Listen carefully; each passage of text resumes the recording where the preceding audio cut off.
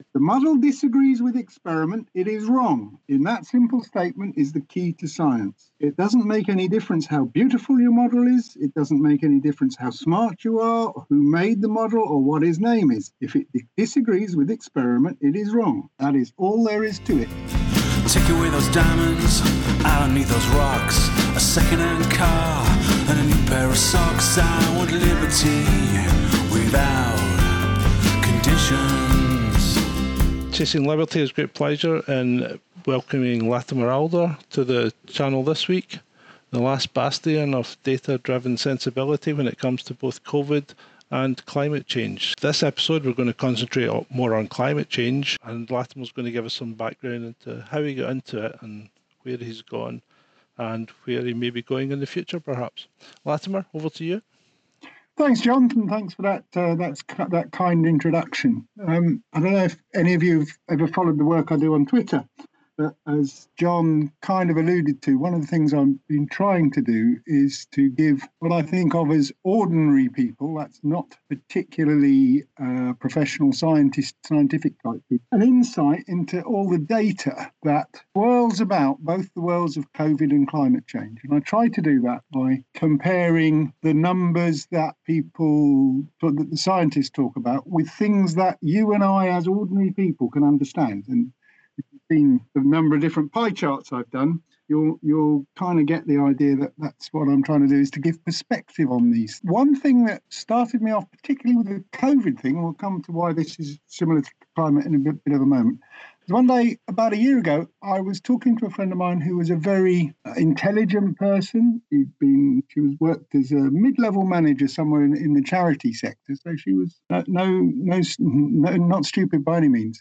And we were discussing COVID and the number of people who had died. And she had got in her head, at that time, the number was, let's say, 40,000 people. And she thought this was an enormously big number, which 40,000 people is not quite half of Wembley. So, yes, it is quite a big number. But I then pointed out to her, but there are 68 million people in the UK. And she kind of thought and said, yeah, but it's still a very big number. And I said, well, that's just one person in every 1,600. And she could not accept this and had to get her calculator out to put that into perspective. And that, for me, was a moment where I thought, hang on, people really don't understand this. And the truth is that for many people, numbers are unfamiliar and scary things. Now, John and I are probably lucky, or certainly I'm lucky, that I've spent my life looking at numbers so they don't scare me, and I'm kind of got an intuitive feel for them. But I recognise that 95% of people don't have that. It's not because they're stupid or because it's just our brains typically, the way we've evolve on stories and storytelling and being led, and we're kind of herd animals if you go back into evolution and all those things, certainly tribal animals if you go back into evolution. And we're good on doing what everybody else does, because that's how tribes survive. What we're not good at is looking at numbers and understanding them and putting them into context. Yeah, I would certainly agree with that, because I remember speaking to a neighbour very early on in the whole situation, and he was appalled again by the high numbers that were allegedly dying from it. And I said, but you do realise how many people die every day in the UK? And he goes, no, I don't. And I goes, 1,600 people on average die every single day. And he's like, no, that can't be true.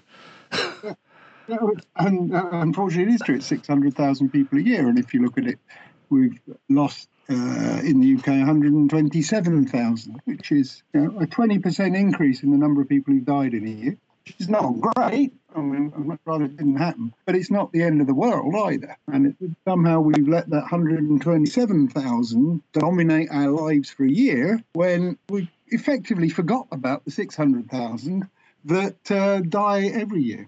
Each and every year, they're just kind of noise level, which is kind of strange. It's also interesting that if you go back into history, just to finish on the COVID point, go back onto history, every year before 2003, which really isn't that very long ago, every year before 2003, the death rate has been higher than has been even in 2020, even with COVID. Yeah. So over 2/3 of my life, I'm in my 60s now, over 2/3 of my life, the death rate has been above what we've had in the last year. And to be honest, nobody noticed. It was what happened. Why do we do this? One thing that I'm struck by, there's a great cartoon about the Amish people in Pennsylvania in America. And you probably know the Amish people in Pennsylvania in America really reject modern society. They travel by horse and cart. They don't have television. They don't have motorised transport, or at least they say they don't. They try to keep away from newfangled stuff like gas and electricity and running water. And the cartoon says, so tell me, Mr. Amish person, why does your community not suffer from COVID? And the guy answers, he says, we don't have TV. Yeah. There's a lot of truth in that. Yeah, I think there is. No journalist ever sold papers by saying very little of any interest happened in Little Snoring today is not going to sell newspapers and not going to make a journalistic career. So journalists are required to make things sound exciting, scary, and all the things that make people pay attention. Yeah, and they've done a really good job of it this year. They've scared an awful lot of people. They've done a really good job of it, and they've done a really good job of it because they've got a willing audience who's lapping it up. So, it's symbiotic in some ways. So let's go back. Yeah, let's go back to your early days and how you entered this field of climate change and what brought you into it in the beginning. I was thinking about this way back when I was a teenager. We used to go to Scotland for our holidays. My mother was half Scottish. We went to the Highlands quite often, and in the Highlands there's things called moraines. And moraines are the big ridges of rocks and debris that came down on the glaciers. And when the glaciers got to the end of their travel in the Ice Age, they would effectively deposit all the rocks and stuff that had fallen onto the glaciers, or they ripped away from the edge of the valley and left them there. And you can go and see these things and you can look at them, and there's absolute perfect evidence that the ice ages that people talked about were there. There's no doubt about it. But if you go and look now, the glaciers that produced them were not there. And so very early on, when I was about 15, I understood the idea that climate's changed. Once upon a time in Scotland and all the way down most of England, there were glaciers a mile deep, and now there aren't. And from that idea, I got the idea that, climate's changed, and the fact that climate changes at all is not something that surprises me or scares me or, really much interests me. Yeah, it does. And we as human beings adapt to climate change. As soon as we came down from Kenya, where humanity evolved to the colder climates, we evolved our habits. We started to wear different clothes, we wore furs, whatever it may have been. We ate different foods and so forth. And it's something that humanity is very good at. At one very basic level, I really can't quite see why people are so upset by the concept of the climate changing. Anyway, where did I come into this sort of at a more specific level? When I was a postgraduate student in chemistry, we were looking at the then current problem, which was the hole in the ozone layer. And that was the thing that got everybody's attention. And I was asked to write some computer models. This was the very, very early days of using computers, so it's late 70s.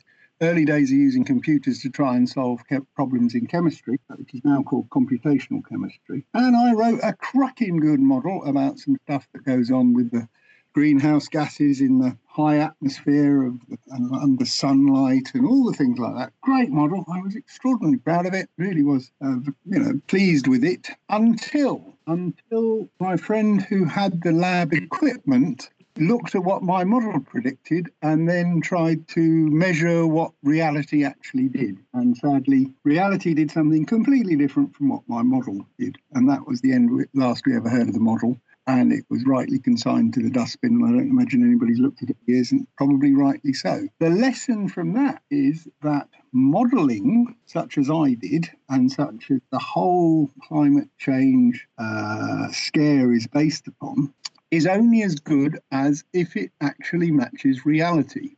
We seem to have forgotten that, and climate scientists seem to have forgotten that as well. When you look at the actual data of how much climate change there has been, it's there. It's probably we might have got the whole world 1 degree warmer in maybe 150, 200 years.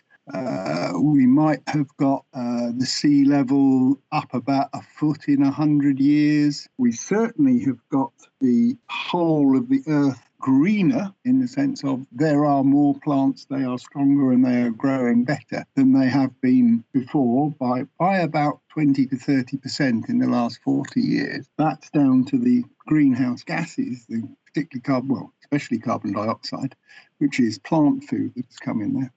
And all these changes have happened while we've been living and been alive. And to be perfectly honest, not many people have noticed much about it. If I think back to my youth in the 60s and 70s, is the climate here in the south of England very different from what it was then? Probably not. I've asked many people for their memories what's changed. I remember we had a very cold winter in 1963 and a very hot summer in 1975. And since then, not much has happened. Yeah. It is only when you come to computer to look at models of the future that there is anything at all scary that happens about the current climate change we have. So having seen my model collapse into a heap on the first brush with reality, I then went off and did something different for 30 odd years, worked in the IT business in particular, using the computer skills I'd got, even if my chemistry modelling wasn't up.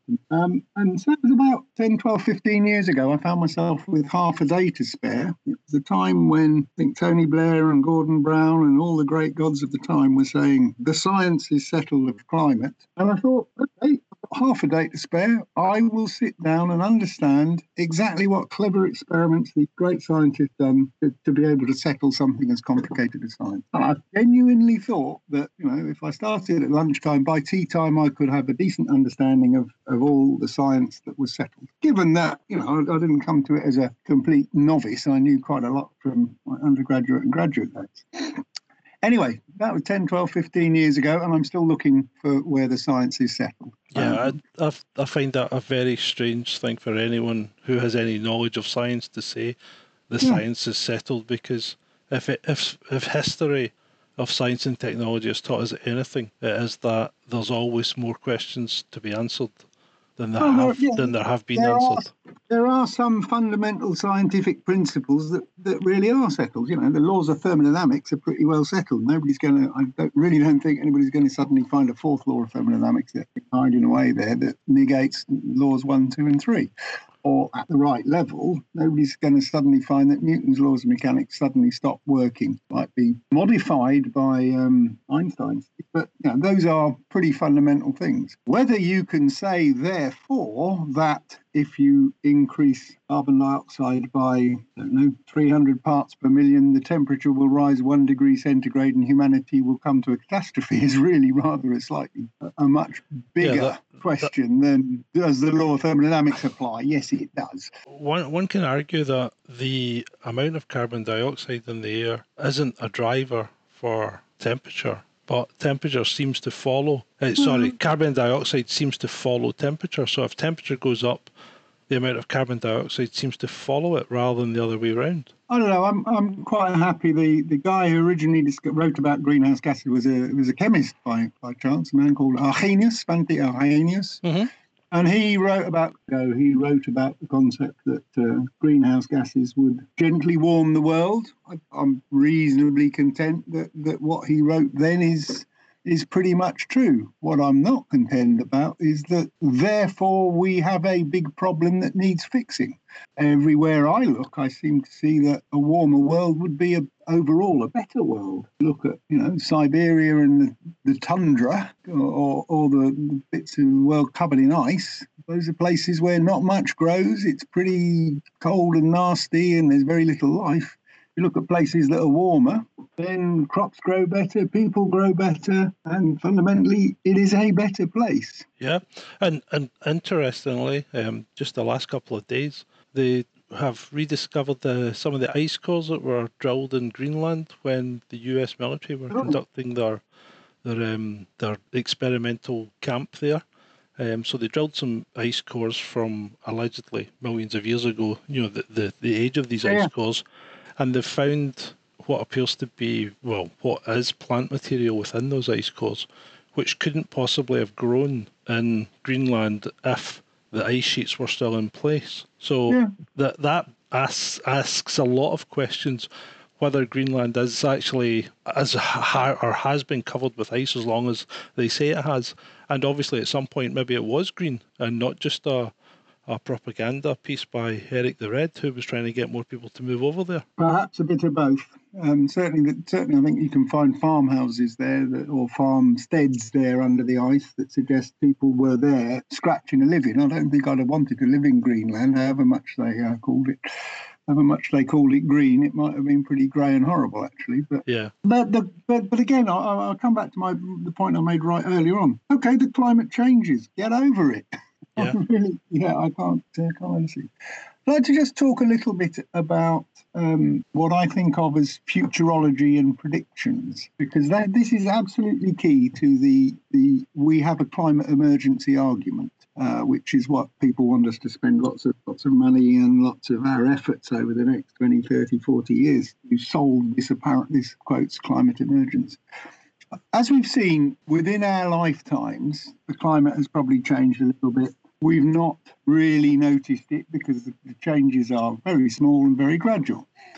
And at least in the UK, pretty much for the better. The argument that there is an emergency comes from other people's predictions of the future. The future always has 30 years out, there's something scary going to happen, therefore you must do something now. And it doesn't really matter. You can go back 30 years and people saying almost exactly the same as they're saying today. I was discussing on Twitter and somebody said, well, there'll be 100 million climate refugees because of climate change. And I said, well, yeah, 15 years ago, there were supposed to be 100 million climate refugees by now because of climate change, and nobody can find them. It's always... And New York and Florida were supposed to be underwater. Was going to be underwater, and the Maldives, I think, were going to be sunk within 20 years, so that their new airports that they opened 4 of last year would be not airports but submarine ports. Well, they still got tarmac on them, guys. The predictions just never come true. Yeah. But let's think more generally about futurology and trying to predict the future as a general thing. And in the rest of our natural existences, if somebody comes along and tells us they're going to predict the future, we're pretty sceptical. If somebody says the weather forecast is that by the end of next week it's going to be sunny and warm, well, we all hope it's true, but we've still got our fingers crossed that perhaps they're going to get it wrong. If a racing tipster comes along and tells you, put your money on slow old nag for the Derby and you're going to win big, just pay me 10 quid for the tip, again, we're going to be a little bit suspicious about whether that's the right thing to do. We might even wonder why the racing tipster isn't using his own money to bet on slow old nag rather than trying to get us to use our money, paying him for it. And in all those cases, what we do is we go back and we look at what I would think of as track record. Are these people who are trying to tell us the future, have they got a track record of getting it right? In a racing tipster, you don't get it right, your tipping career is pretty short-lived. You probably won't survive 6 months if none of your horses ever win. And if you only do averagely well, then you're probably not going to continue as a very successful one. Similarly, the weather forecasters. Weather forecasts have got better and better over the years, partly because they can look out a bit further using the computer, but mostly because weather forecasts get tested every day. The guy from the Met Office says it's going to rain tomorrow and it doesn't rain. He has an immediate feedback to tell him it didn't rain now. And being a sensible guy, he'll go back and look, say, why was our forecast not right, and try to improve it. And as you do that every day for 10, 20, 30, 40 years, you refine your forecasting methods and you refine your ways of getting it righter and righter. And a weather forecaster gets it completely wrong all the time, doesn't get his contract with the BBC renewed, or doesn't get his contract. Here's Corbyn, a well-known man who's being arrested. He's a weather forecaster, and he does make a living. He makes quite a successful living out of forecasting the weather, doesn't he? Yeah. I know, Piers, it's a pity he doesn't have any social skills, but yeah. The forecaster, he's quite good. But when it comes to climate models, which are the things that these scares are all based on, all that goes out the window. I don't think there's ever been a climate model that has been successfully shown to forecast anything. And somehow we take for granted the idea that, these are very clever people, and therefore their forecast of what's going to happen 50 years out or 100 years out or 200 years out must be right. Well, let me tell you, I was a very clever person, or at least in my own estimation, I was a very clever person when I came up with my model of what was happening for the ozone layer problem. And it was proven to be completely wrong. So I wouldn't have, any sensible person would have not bet their money on my model. Mm-hmm. And equally, I think we are very, very foolish to bet our money and our futures on climate models, which we have no way of knowing whether they're right or not. Yeah. Fundamental problem, listening to experts that have no way of making their own forecasts better. It's too slow a time. If you were a young graduate student now doing a climate model like I did for the ozone layer, by the time you get to the point where your model is really being tested 40 years out, you're at retirement. So you've had your whole career, fantastic, without anybody ever testing your model. I had about 4 minutes in my case. These are fundamental difficulties with making such big decisions about our politics and our society and so on on such flimsy evidence. And to be honest, it's not just climate change, because obviously the recent problems have shown up the problems in computer models there again, and particularly Mr. Ferguson's poor track record. Well, indeed, if perhaps we would have had better outcomes or different outcomes if somebody had asked before employing Mr. Ferguson as being the guru of all things, how good his track record at previous forecasts is. Whenever I look at it, it's been very poor. Yeah. I thought, I was reminded, when I was thinking about this stuff, I was reminded of the great science communicator, a guy called Richard Feynman, who probably ought to be better known today than he is. He was in the 60s and the 70s and the 80s, one of the great men of science. And he was a great man in two ways. One, he was an excellent raconteur and storyteller, a guy on the TV, a very, very amusing man. But two, he was no mean physicist. He effectively invented a whole science of quantum stuff called quantum electrodynamics. And he won the Nobel Prize for it. So when Richard Feynman talks about science, he's not only an interpreter of it, he's a doer of it. So that gives him a great deal of credibility. And he was asked to talk about what is science all about. We've heard an awful lot of people, Boris has been saying we follow the science, and why are we doing climate emergency? Because the science tells us, and all this stuff. And Feynman was asked, what is science? How does it work? And he says, very simple. He says, if you have a theory about science, you have an idea about science, or you might call it a model of some aspect of science, you must test it against reality, or experiment, it calls it. Some things you can't actually do an experiment as we would think of it, but you just have to check what reality does, as in my model. And Feynman just put it like this. I'll use his exact quote. I can't do his New York accent, which makes it even better, but here he goes. If the model disagrees with experiment, it is wrong. In that simple statement is the key to science. It doesn't make any difference how beautiful your model is. It doesn't make any difference how smart you are, or who made the model, or what his name is. If it disagrees with experiment, it is wrong. That is all there is to it. And that was Richard Feynman's 5-second summary of what science is all about. And that is, I think, still fundamental to what we need to do today. Yeah. It's not what 10 scientists think it is. It's not what the science says. It is what experiment and reality tells you is what the science is, not a consensus of people. 97% of the climate scientists agree that the climate is changing. Okay, 97%, that's just as much use as finding, a vote at a party conference for a resolution. It doesn't make it true or false. It just tells you what those 97% of scientists think. But those are statements about the scientists, not statements about nature. No, exactly. Science should be about nature. Yeah, how many people didn't agree with Copernicus? Well, indeed. How many people didn't agree with... the great one, I think, is... And I don't have the book, but I've got pictures of the book. There was a wonderful book published in about the 1920s in German, and it was called 100 Authors Against Einstein. And these were the consensus of great scientists of the day, including some physicians and biologists and all that. And they all wrote this wonderful book, 100 Autor gegen Einstein, with their contribution as to why Einstein was totally wrong and that his theory of relativity could not possibly be the case. Unfortunately, Einstein went or I think it was Arthur Russell went and did the experiment that proved that actually Einstein was right and the 100 Authors consensus was totally wrong. You cannot rely on just people all agreeing that something is true. Well, I mean, all we need to do is go back to the start of this podcast where you were going on about, you were pointing out that people don't understand numbers, and they don't understand relative risk, and they don't understand proportion properly.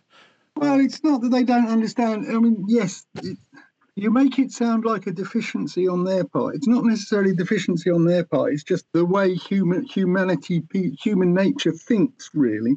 Yeah. I'm not singling anyone out in particular. Yeah. As you said, this is the thinking that's brought us to where we are today, which has been an incredibly successful species. So that thinking works, but it's difficult when you try, as you're pointing out, when you start to apply the data to it and then actually look at the relative risk and the relative proportions. People don't understand because our inherent thinking doesn't really allow us to do so. Yeah, exactly. It's difficult, and it's much easier to do what somebody else tells you to do, or think what somebody. Again, a different friend, but the similar sort of conversation about COVID that started my remarks. And she said, "Well, you've got to believe something, and it's all across the news." And I thought, well, yes, but there's more to it than everybody keeps telling me so. Yeah. So with climate change, then, yes, the climate changes. My question would be, so what? It does. Why are we scared of it? Why do we think a warmer world is something to be frightened of? It's probably not going to be very much warmer, and it's probably going to take a very long time to get there, a human generation or more. And I could imagine that if I was living within 1 foot of the current high tide mark, and somebody looked at NASA's data that shows that sea level is increasing at 1 foot a century, that I might be thinking, well, maybe I don't have to move, but maybe my grandchildren will have to move, because in 70 years, we'll be 9 inches closer to the high tide mark, and that'd be a blessing. But for everybody else on the planet, whether the high tide goes up a foot or two in 100 years, probably doesn't make very much difference at all. I also worry about governments and politicians taking knee-jerk reactions to things. So they're being fed this, and then they start talking about, cut emissions by 50% or 30% or whatever they're talking about, without any real thought about the consequence of what's going to happen to people that rely on, for instance, fossil fuel just to stay warm. So, I was just going to come to some other examples of that. If you live in, I don't know, the highlands of China, China hasn't got, for its area, China hasn't got a huge coastline. So sea level rise for China is not such a big deal as it is for example, the Maldive Islands, which are relatively low-lying. And for the United States of America, you've got the Atlantic coast and the Pacific coast, and there's flyover land in between, and it's 2,000 or 3,000 miles away. I always find it very amusing that the United States sea level rise people, the academics who work on that particular data, are located in Boulder, Colorado, which is about 6,000 feet up the Rocky Mountains and about as far from either coast as you can get in the continental United States. I've been to Boulder, and you get not quite oxygen starvation up there, but it's beginning to be a little bit different. So why they put it there, I have no idea. And why they think a foot rise here or there is going to be an enormous problem, I don't know. But you mentioned some other things there, John. And heating bills. A lot of the world is cold. We have to keep ourselves warm by burning fossil fuels. If it was warmer, we'd need to burn less fossil fuels, which is what people seem to want. So why don't we just let it get a bit warmer? say that biodiversity will be threatened by global warming. Well, whenever I learn a little bit about all the exotic species that we see, the exotic species and the biodiversity comes in the warmer parts of the world, not the colder parts of the world. You go and look at the tundra in, northern Siberia, there ain't a lot of things moving around and breeding and doing anything up there. And you look at the rainforests, the tropical rainforests in the warm and wet Amazon, and that's where all the millions of different species are. So again, I have to ask the question, what's so bad about global warming? Good point. I mean, you look at the Cambrian explosion of life. They reckon then the CO2 levels were, 1,200, 2,500, parts per million? It's 4 or 5 times what we have even now. Yeah, exactly. And in every case, nobody has ever sat down and done the idea of costs and benefits of global warming. They've just made the assumption that any warming must be bad, which is about as crazy as saying, well, we must do a lockdown because it's going to work, and overall it will be better. You only look at one side of the costs and benefits equation, you will always get whichever result you want to because you put nothing on the other side. Yeah. Seems to me that if you're going to say global warming is inherent, always bad and must be fought in all its manifestations, then you've got, working backwards, you have to come to the logical conclusion that therefore at some point, presumably not very far ago, we had the perfect climate for the world that could not have been improved upon. And that's a very interesting question, because then things is, what was it and when was it and how do you know? And it's not going to be like that. Some places will benefit and some places will suffer. But until you've done the overall sum sensibly of good and bad, you can't actually know what is the ideal temperature for the world, what is the climate that we should be aiming to get to, and just a knee-jerk reaction that says we must stop everything all the time because it is universally bad seems to me to be both illogical and stupid. Yeah, good points. And here's the one that I can't get my head around is, if we're in a climate emergency and you need to cut your carbon output, why would then governments impose things like carbon tax and cap and trade, where you can offset your carbon use by doing other things? Because if it's a climate emergency, surely you need to cut the carbon, not just allow those that are wealthy enough to pay for it. Well, now, who was it who said climate change is a religion for people who don't have a religion, who don't believe in religion? Yeah. It can get very much like you're going into the idea of, the old indulgences. Just give the church enough money, more money, sir, and we'll pray for you, and your time in purgatory will be less. Yeah. Or let's all stick an icon of the Virgin Mary in our windows to stave off the plague, or possibly we'll stick in a rainbow of the NHS to stave off the plague. There are huge numbers of similarities between that kind of idea that you can do good things, do good salvations by doing religious symbolic gestures. Yeah.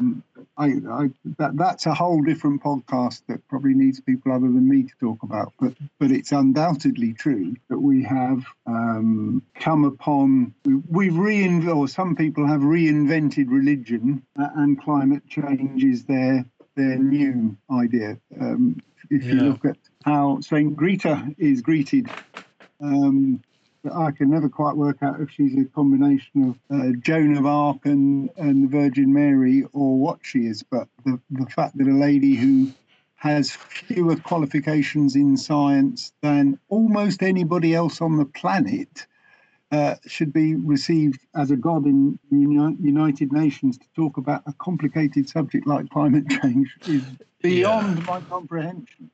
I don't understand why anyone can give her any kind of credence whatsoever. I mean, climate change and climate modelling is so complex that even our best computers get it wrong all the time. And as you said, even with multiple passes daily on climate modelling for just weather forecasts, they still get it wrong on occasion. Yeah. I mean, they get better and better, but the point about getting better is they have a feedback loop to help them do it. Their model gets tested every 24 hours or possibly every 6 hours. It is frequently tested. Climate models for 100 years away or 50 years away never get tested. There is no way to test it until that time has passed. So, they could say, a herd of giant elephants 15 miles high will come stomping down from Scotland onto London by 2080. They have absolutely no way of knowing whether it was true or not. Yeah. Or even Celtic were going to win the European Cup again or something, something unlikely as that. Sorry, just a little football joke there.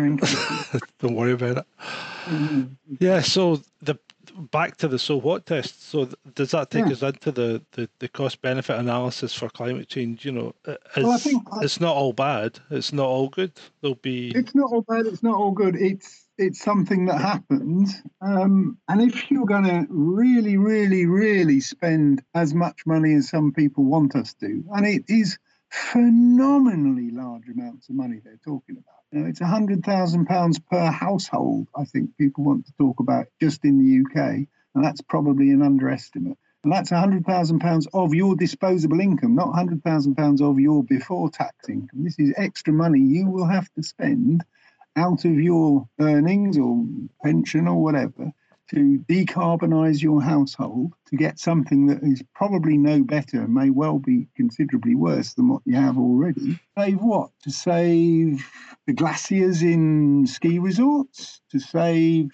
polar bears whose numbers are increasing dramatically. They're going up, not down. If you don't see polar bears on climate change posters anymore, why not? There's too many bloody polar bears. There's 30,000 of them now. There used to be 5,000. They've been going up. Yeah, not going down. They're reaching further south than ever have. Yeah. Yeah. If you want to save the polar bear, then get more climate change, it seems to me. If you want to save the NHS from its annual winter crisis, well, how about we get the winter crisis, less winter in the UK? How do we do that? We make the climate warmer. A warmer UK climate would, in theory at least, have less winter crisis for the NHS. So that seems to me, one thing on the benefit side of it. Mm-hmm. Yeah. The more CO2 in the atmosphere, the greener the whole Earth gets. And again, that seems to me to be a benefit to everybody. And the thing about that is a benefit to everybody on Earth. Yeah. It costs us, nobody has to pay money for it. It's there already as we burn the fossil fuel. And everybody benefits. So you burn something in Scotland, or I burn it in Surrey, and people in Australia and the poor people of Borneo and in India, they too get the benefit almost straight away. That seems to be a universal good that people just forget about or just don't pay any attention to because it's inconvenient when they're thinking, well, there might be an extra hurricane hitting New Orleans in 15 years or something. So what could be the possible drawback of too much heat then? Would it increase desertification? Well, there's an interesting thought. If you believe the climate change mantra that people say, you're going to get wetter droughts and drier floods. That seems to be the thing at the top. In other words, it kind of depends who you ask about where and when. It will make things wetter and it will make things drier. It will make things windier and it will make things calmer. It will make things snowier and it will make things less snowier. In other words, there's no actual answer to that question. Yeah. But I think is probably true is that if you look at what's going on around the Sahara Desert, it's getting a bit greener around the edges. Now, whether that's because of climate change or because of different forestry practice, or it's just doing it anyway, or more rain perhaps, whatever. The thing about climate change is it will change. Yeah. What you'll see in 200 years will not be what you have today, and it probably isn't what you had 200 years before now either. But as I keep saying, we're an adaptable species. We can live at temperatures plus 40 to minus 40. The two extremes may not be very nice, but humans live at them. Yep. And a 2-degree kind of change, which is the sorts of numbers they're talking about, over a period of 100-ish years, 200 years maybe, doesn't really seem to me to be a huge, great problem. Yeah, and it's not as if it's happening overnight, so you've plenty of time to adapt and accommodate.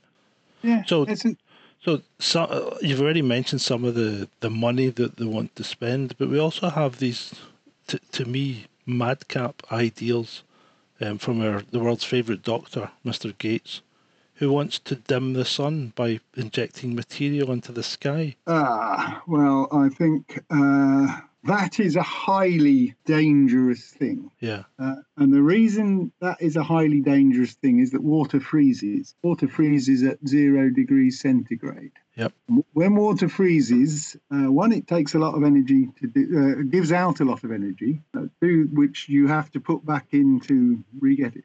But two, it then starts to, once it's frozen, instead of absorbing sunlight, it reflects sunlight. Thereby, you can quite easily get yourself into a vicious circle of a cooling climate where more ice equals less heat equals more ice equals less heat, and you get what we call an ice age. Yep. Now, though I'm really not too much bothered about a little bit of global warming, I would be terrified of another ice age.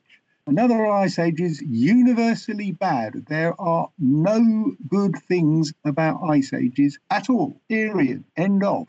They are horrible. We do not want one. And Bill messing around with the climate by sticking bits of chalk or whatever it is up in the sunshine really should be put in a padded cell and not let out. Yeah. I mean, this was a big fear in the 70s, wasn't it? The next ice age is just round the corner. Oh, when I was at school, we whenever we thought about it, which probably wasn't very often, but whenever we thought about it, we knew that the world was cooling down and that we would be living in, wearing furs and so forth rather than T-shirt and shorts by now. Yeah. It didn't happen. Like so many predictions of climate disaster or one thing or another. But nonetheless, the possibility of the climate spiral, the vicious spiral of a cooling Earth, is really something to avoid. It's bad. It's bad for crops. It's bad for animals. It's just bad. You do not want a snowball planet. No, you don't. And you ought to be a little bit concerned about the law of unintended consequences as well. Yeah. That whatever you start doing that, you probably can't stop it. Once you put the chalk in the atmosphere, you've got no way of getting it back again, ever. What happened to the ozone hole over the Antarctic? Did it shrink? Well, to be honest, I've lost touch with it. I think that the hole as seen has shrunk, but may still be there. The question I don't think's ever been answered is, was the hole that we all discovered in the 1970s and got so excited about, was it a new hole or had it too always been there? Yeah. I don't think anybody had ever looked. I probably should have looked this up, but I don't think anybody had ever looked before. Somebody looked up and said, Jesus, there's a hole in the ozone layer. And we went, oh, there's a hole in the ozone layer. Yeah. Without really thinking about, well, what is that new or has it been there for billions of years? Yeah, that's a good point. Billions of years, then, I got a nice postgraduate year or two after writing models about it. But and many academic universities got some good funding for it. But it's ever so easy to do something exciting happened in Little Snoring today bit rather than thinking about is this really a problem? The things that I would ask people to think about when they hear about any of these scare stories about COVID, about climate change, about whatever. I'm sure there are others in the wings that will come to the fore in the next few years. Always, always, always go back and look at the data on what is happening. That's your starting point. And don't necessarily believe because somebody's on the telly, they're telling you it right. You can probably find on Google, a bit of intelligent searching, the actual numbers. Go and look at those numbers. Don't be scared of them. They're numbers. You know about numbers. You do it every day in your own life. You can deal with basic numbers. Look at those numbers and put them into perspective of other numbers that you know about. So if somebody says there's 40,000 people died, yes, that's a big number. But then ask yourself the other question, well, how many people are there in the country? The answer is 68 million. You say, well, 40,000 in 68 million is about 1 in 1,500. 1 in 1,500 is something you can probably envisage. And that might give you the thing that says, well, it's not like I learnt about in school, the Black Death, where 1 person in 3 was dying, which is, I think, how people were led to believe COVID might actually end up. It's going to be 1 in 3. It's at 500 now, and 1 in, around the world, 1 in 2,500. And if you're a fan, as I am, as many people know, of Aldershot Town, well, 2,500 is a good home crowd for Aldershot, and it would be just 1 person dead in a whole year. Well, that's probably not going to be something I'm going to lose too much sleep. Sorry, and in this day and age, as you said, the numbers are available to everyone. They are. They might take a bit of finding, and you might have to go a little bit outside your comfort zone to look for them, but always try to get back to the real numbers and put them into perspective and proportion. And when somebody comes along and tells you, but in 20 years or 30 years or next week if you don't do a lockdown or whatever it might be, always look at the track record of the models and the modelers that are giving you these things. If they haven't got a track record, they're doing no better than guessing. And for climate models, that's the best you're ever going to get. So you've got to have an awful lot of faith in the models and their outputs, that all the sacrifices and efforts and so forth that you're going to be forced or asked or forced to make for net zero are worth it in some way, and that overall you will leave a better world than you joined. It's a very big ask. Yeah, that is. And I mean, looking at everything that was talked about this evening and going through it, especially climate models, my take from this has been it's way too complicated for us to start mucking about with it. Should we not just be, wait and see? I certainly don't like the idea of trying to cool the climate. Yeah. I think that undoubtedly can lead to disaster. I'm only trying to get across the point that there's so many different variables out there that we're really starting to dabble in something that we can't comprehend and we can't really get a firm grip on. If we try and change the climate by any stretch of the imagination, it could go either way, and it could end up very badly for us. It could certainly end up getting colder is certainly very, very badly for us. Yeah. I'm hard pushed to see how warmer is very, very bad for us. If only because, we go back to geological history, we've had carbon levels certainly 8 times what they are today. Yeah. Might even be 10 times what they are today. And the geology tells us under those conditions, life thrived. It didn't die, it thrived. As you said, the Cambrian explosions and all that. And people who suggest that it's all going to run away, well, it's had plenty of opportunities. There must have been 10 or 20 times over the geological history when we've had similar sets of circumstances, and it didn't run away. So you're suggesting, people say the climate will run away into warmer, are suggesting something that we know has not happened. Thanks to Latimer for that great conversation around climate change. We've been very data focused on this occasion, and all respect to Latimer for that. There are other areas of climate change that I'd like to have a deeper in-depth exploration of. The effects of the sun, for instance, on climate change, whether we're getting the true record from satellite data, from ground stations, from the historical record. Anyone who is interested in that, give me a shout on john@chasingliberty.life. And we could have you on the podcast and have a good chat around that. But thanks again to Latimer for this one, and we'll be in touch soon. So, stay sane everyone. Bye.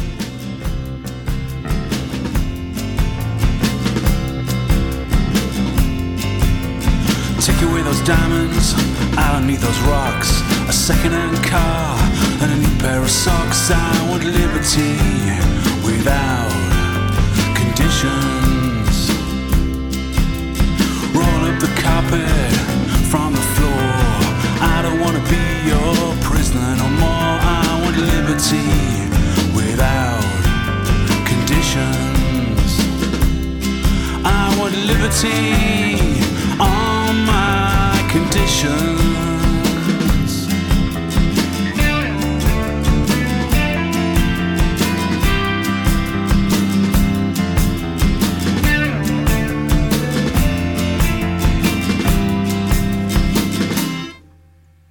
Take away those drums too loud. Give me a guitar and I'll play to the crowd. I want liberty without conditions. Take away that job, I don't wanna work.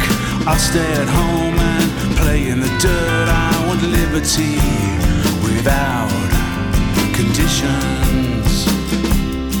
I want liberty on my conditions.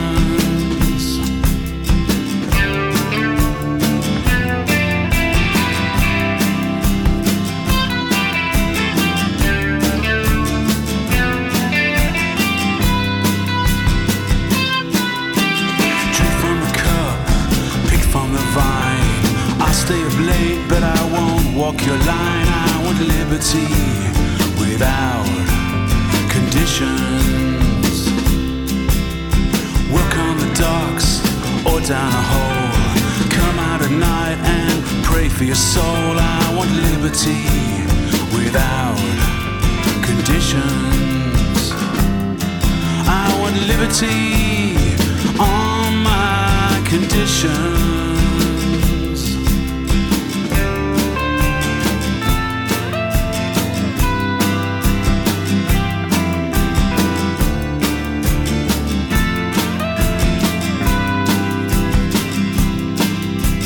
Take away those diamonds, I don't need those rocks.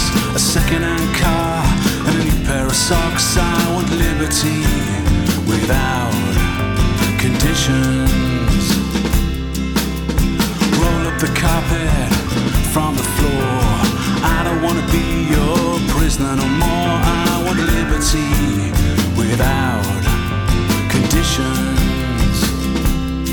I want liberty on my conditions.